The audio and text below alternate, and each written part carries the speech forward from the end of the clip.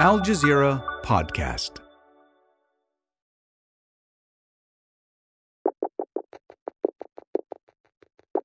Hi, Malika here. This week, we're looking back at some of the stories that have defined the year. And by far the biggest story was Hamas's raid inside southern Israel and Israel's war on Gaza. Even in January, when we covered increasing Israeli raids in the West Bank, we noted that 2023 was shaping up to be an especially deadly year for Palestinians across the occupied territories. But not many would have predicted all that eventually unfolded. As we record this, the death toll in Israel from October 7th is listed as 1,139. The death toll in Gaza is now more than 20,000.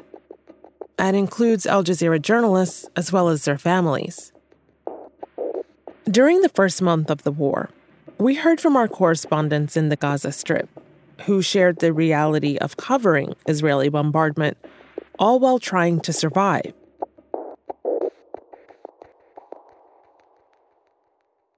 So here's that episode from November 8th. None of the dates or other references have been changed.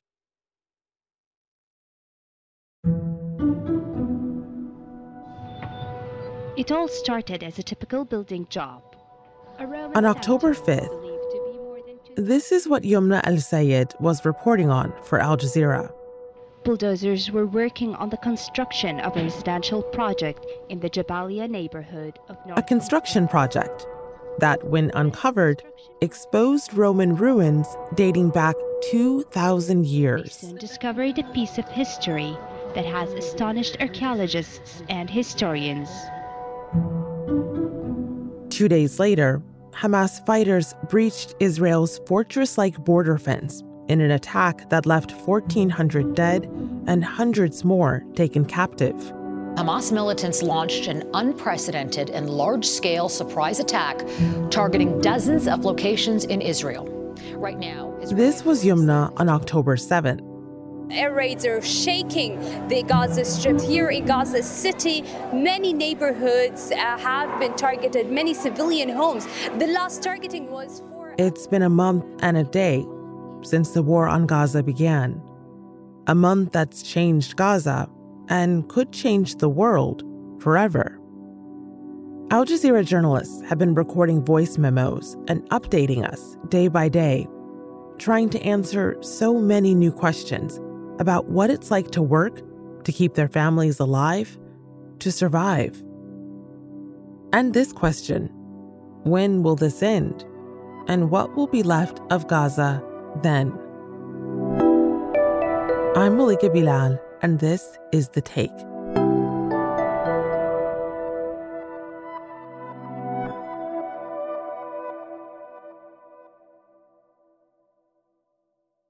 This was live on air on Al Jazeera on October 7th. What can you report at this stage?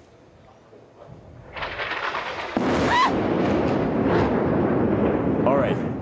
Yumna.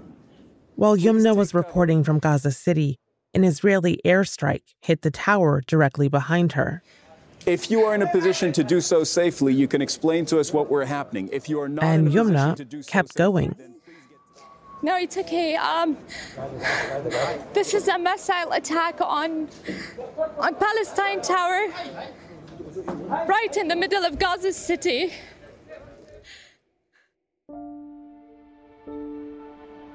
By October 8th, Israeli Prime Minister Benjamin Netanyahu was telling the Palestinians in Gaza to leave. But the crossing into Israel is sealed. The crossing into Egypt is sealed. For the vast majority of the 2.3 million people in Gaza, leaving was never an option.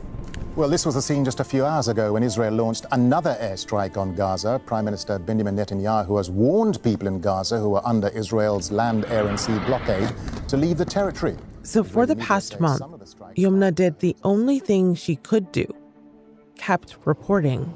Yes, well, the violent Israeli raids have not stopped bombarding across the Gaza Strip in different areas, causing great amounts of casualties, including the entire families of those residents of that home.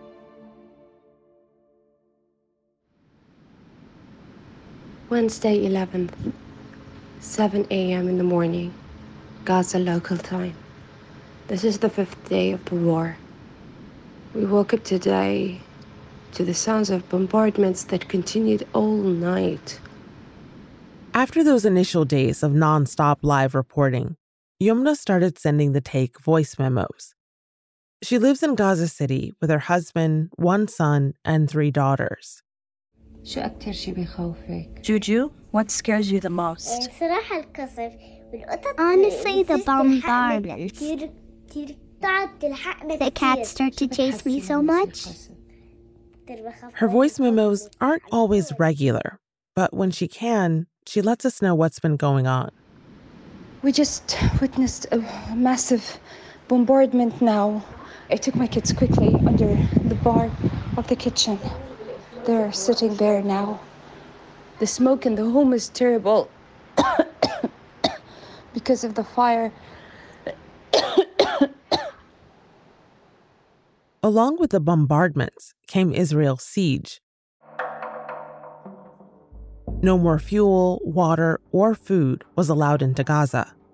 But for those first few days, there was still some water in the pipes. It hadn't completely run out until that morning. I woke up, I found no water in the taps anymore. What was left was the water that was already stored in Gaza. And they literally finished in 2 days.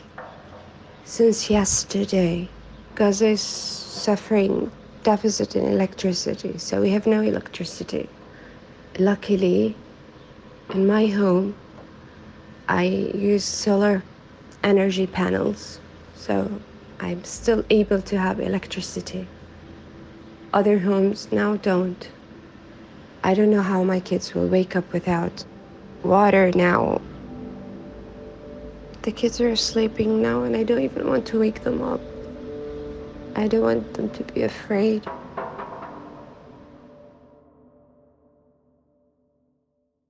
Yumna wasn't alone thinking about her family. Now and then, when the Israelis bombard or when we hear the explosions while I'm in the office, I call my family, I call my daughters, my kids. Safwat Al-Gahlut was reporting from Al Jazeera from Gaza City at that time, too. And try to explain them that, they are not targeted and try to calm them down. Which wasn't easy when he was moving offices because of the Israeli airstrikes, sometimes several times a day. Maybe it's like funny or tragic, but funny. We have relocated in 3 different places in 1 day. First, the Al Jazeera bureau, his usual office.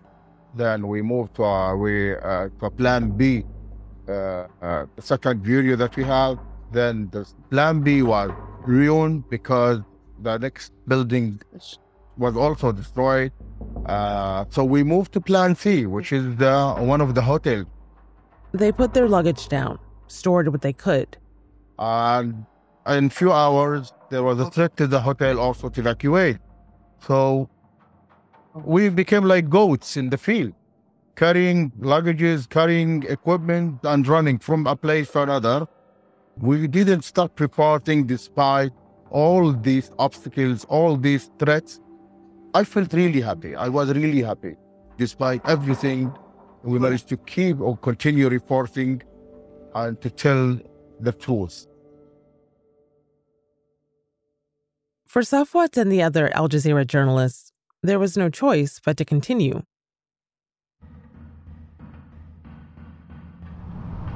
Thursday, 12th October. I had to leave home today under the ongoing bombardment to get to the office. I'm on my way now.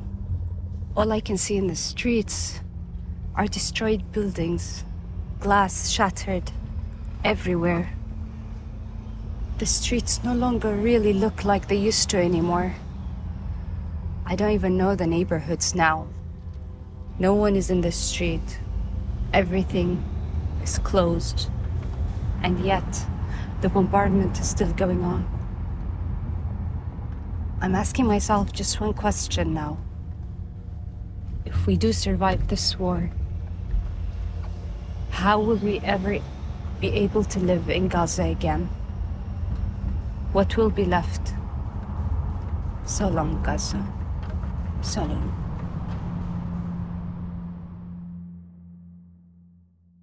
The next day, Israel made an announcement. That's after the break. Welcome to Necessary Tomorrows. My name is Ursula. I am an AI, and I have inferred from your online activity that you have been feeling more dread than hope when you think about the future that is coming for us here in the 2060s.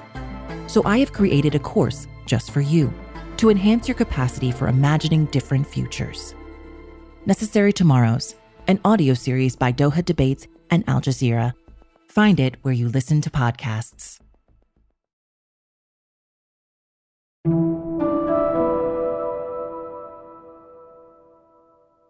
Al Jazeera's correspondent, Yumna El-Sayed, has been sending us voice memos since the war on Gaza began. 13th October, 3 a.m. in the morning. We just got a text message saying that the people of Gaza city should evacuate their homes quickly to the south. Israel has now warned 1.1 million Palestinians to move south for their own safety. If this is true, that means that tomorrow morning we need to leave. I'm just looking around. What can I carry for 4 kids? It's so difficult to imagine your home might be in danger. I still can't take a decision.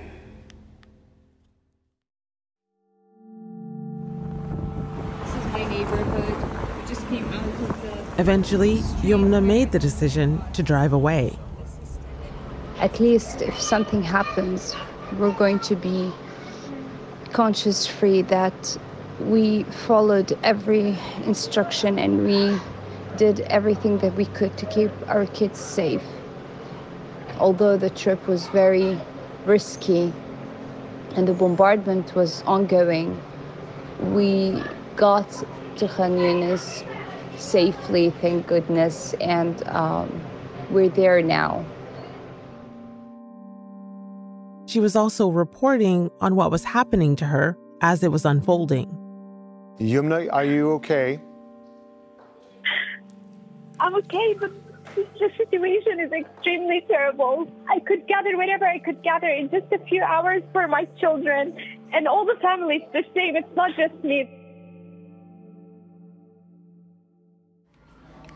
Saturday, 14th October. I had to open the calendar to check what day it is. I feel like I've totally lost count of days and time. We're still trapped here in Khan Yunis with other families.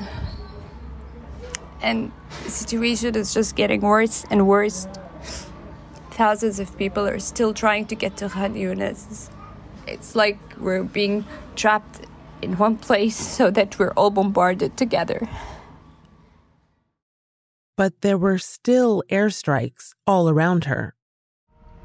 Yesterday and all night and today in the morning, the bombardments did not stop. So many families who have evacuated south are going back now because at least, if we're going to die, we're going to die with dignity in our homes. After just 5 nights in Khan Yunis, she and her family headed back. So we're here on Salah ad-Din Street, heading back to Gaza City. Started entering the neighborhood. So we were really worried, honestly, to take this journey back home. But alhamdulillah, thank God, we made it back home safely. Me and the kids.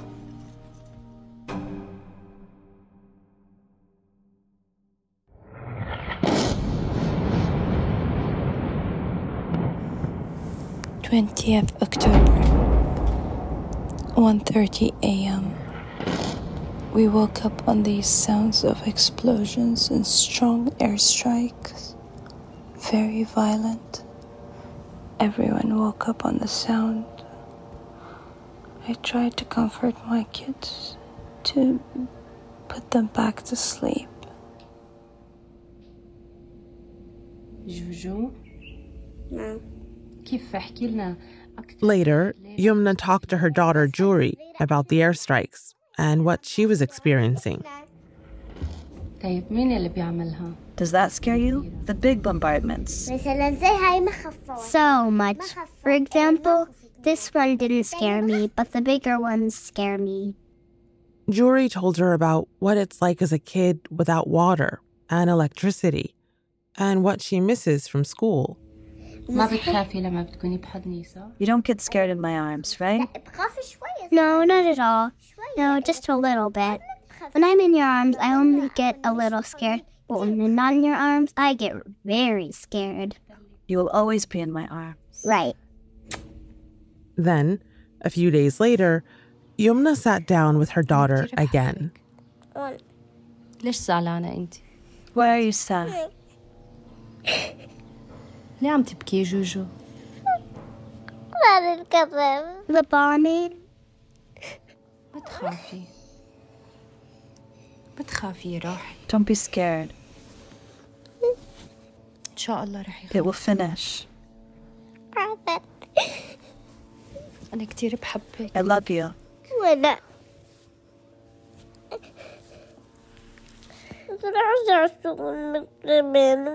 Don't go to work. أنا كمان بحبك.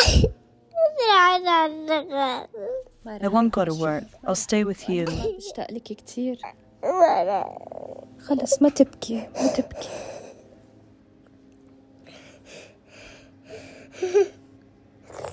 It's okay, mommy. It's okay. It's okay. أنا معك. I'm here with you. It's okay. أنا بحبك.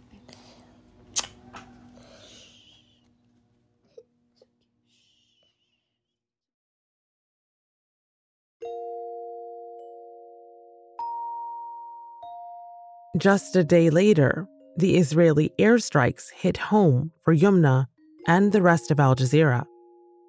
Our colleague from Al Jazeera Arabic, Wael Al-Dahdu, who has been reporting on events in Gaza for a long time, has lost his wife and son and daughter as a result of the shelling of their house in Nuseirat in the central Gaza Strip. What guilt does a reporter commit when they tell the world the truth? Why should they be punished by their families? Still in Gaza City, Yumna spends a lot of her time trying to communicate with family members, just to reassure them she's there. The signal is pretty weak, but I can get some connection over the rooftop and of the building.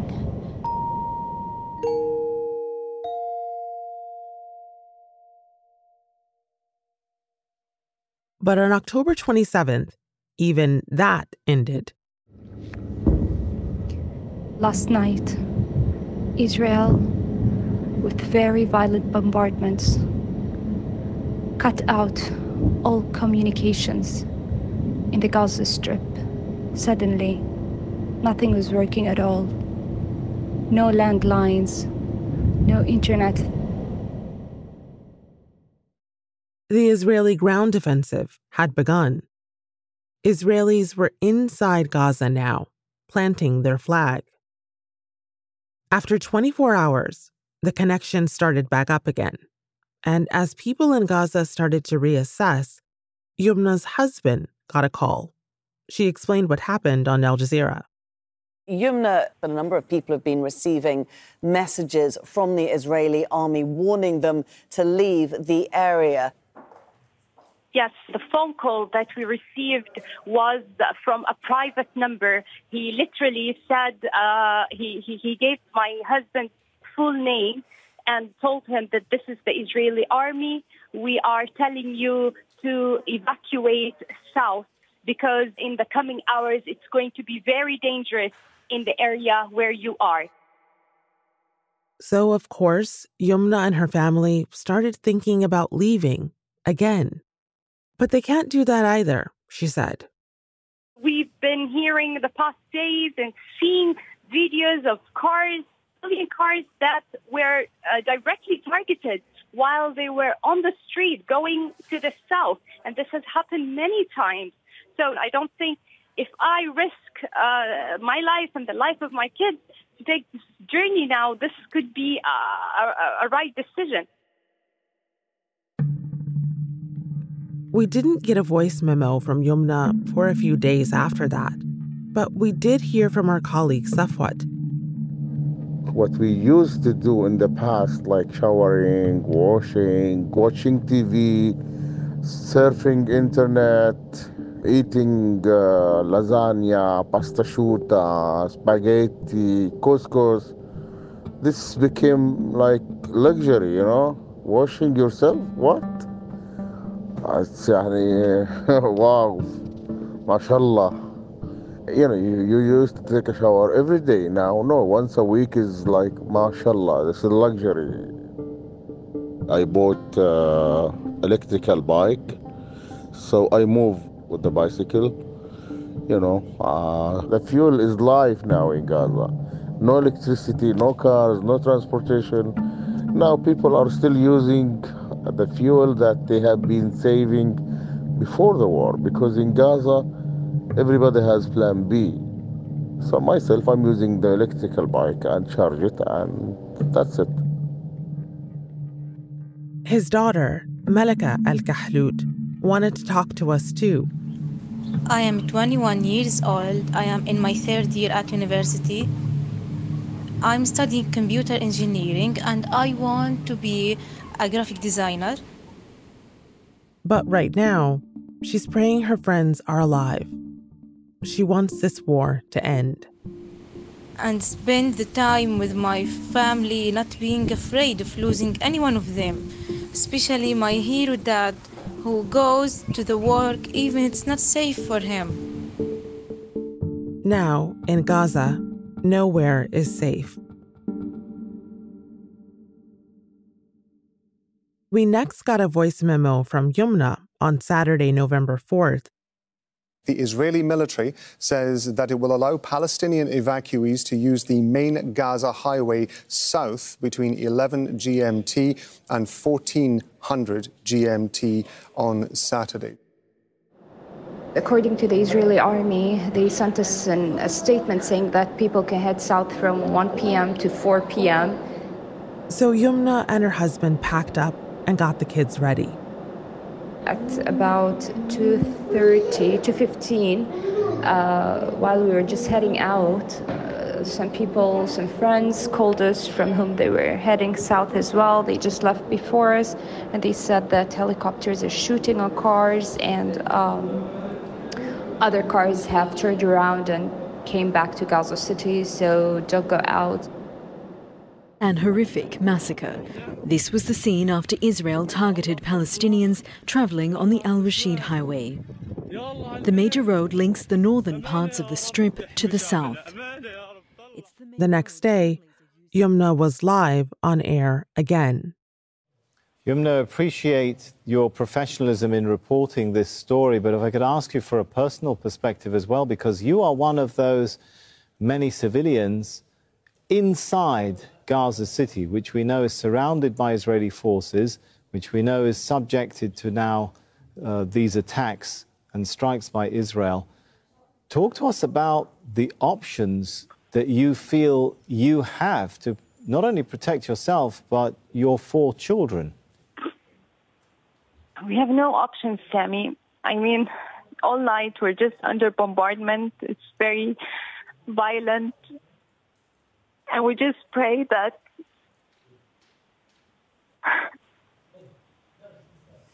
I'm sorry, Yumna. Perhaps we should let you go.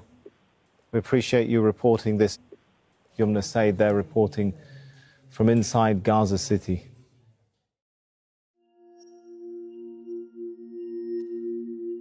And on the 1-month mark of this war on Gaza, Yumna sent us one more update. It's been over a month now, and nothing seems like it's coming to an end. And that's the most frustrating and depressing part about it. The look of despair I saw in children's eyes in a Shifa hospital, in Nasser hospital. And now I see the same look of despair in my children's eyes. It just kills me.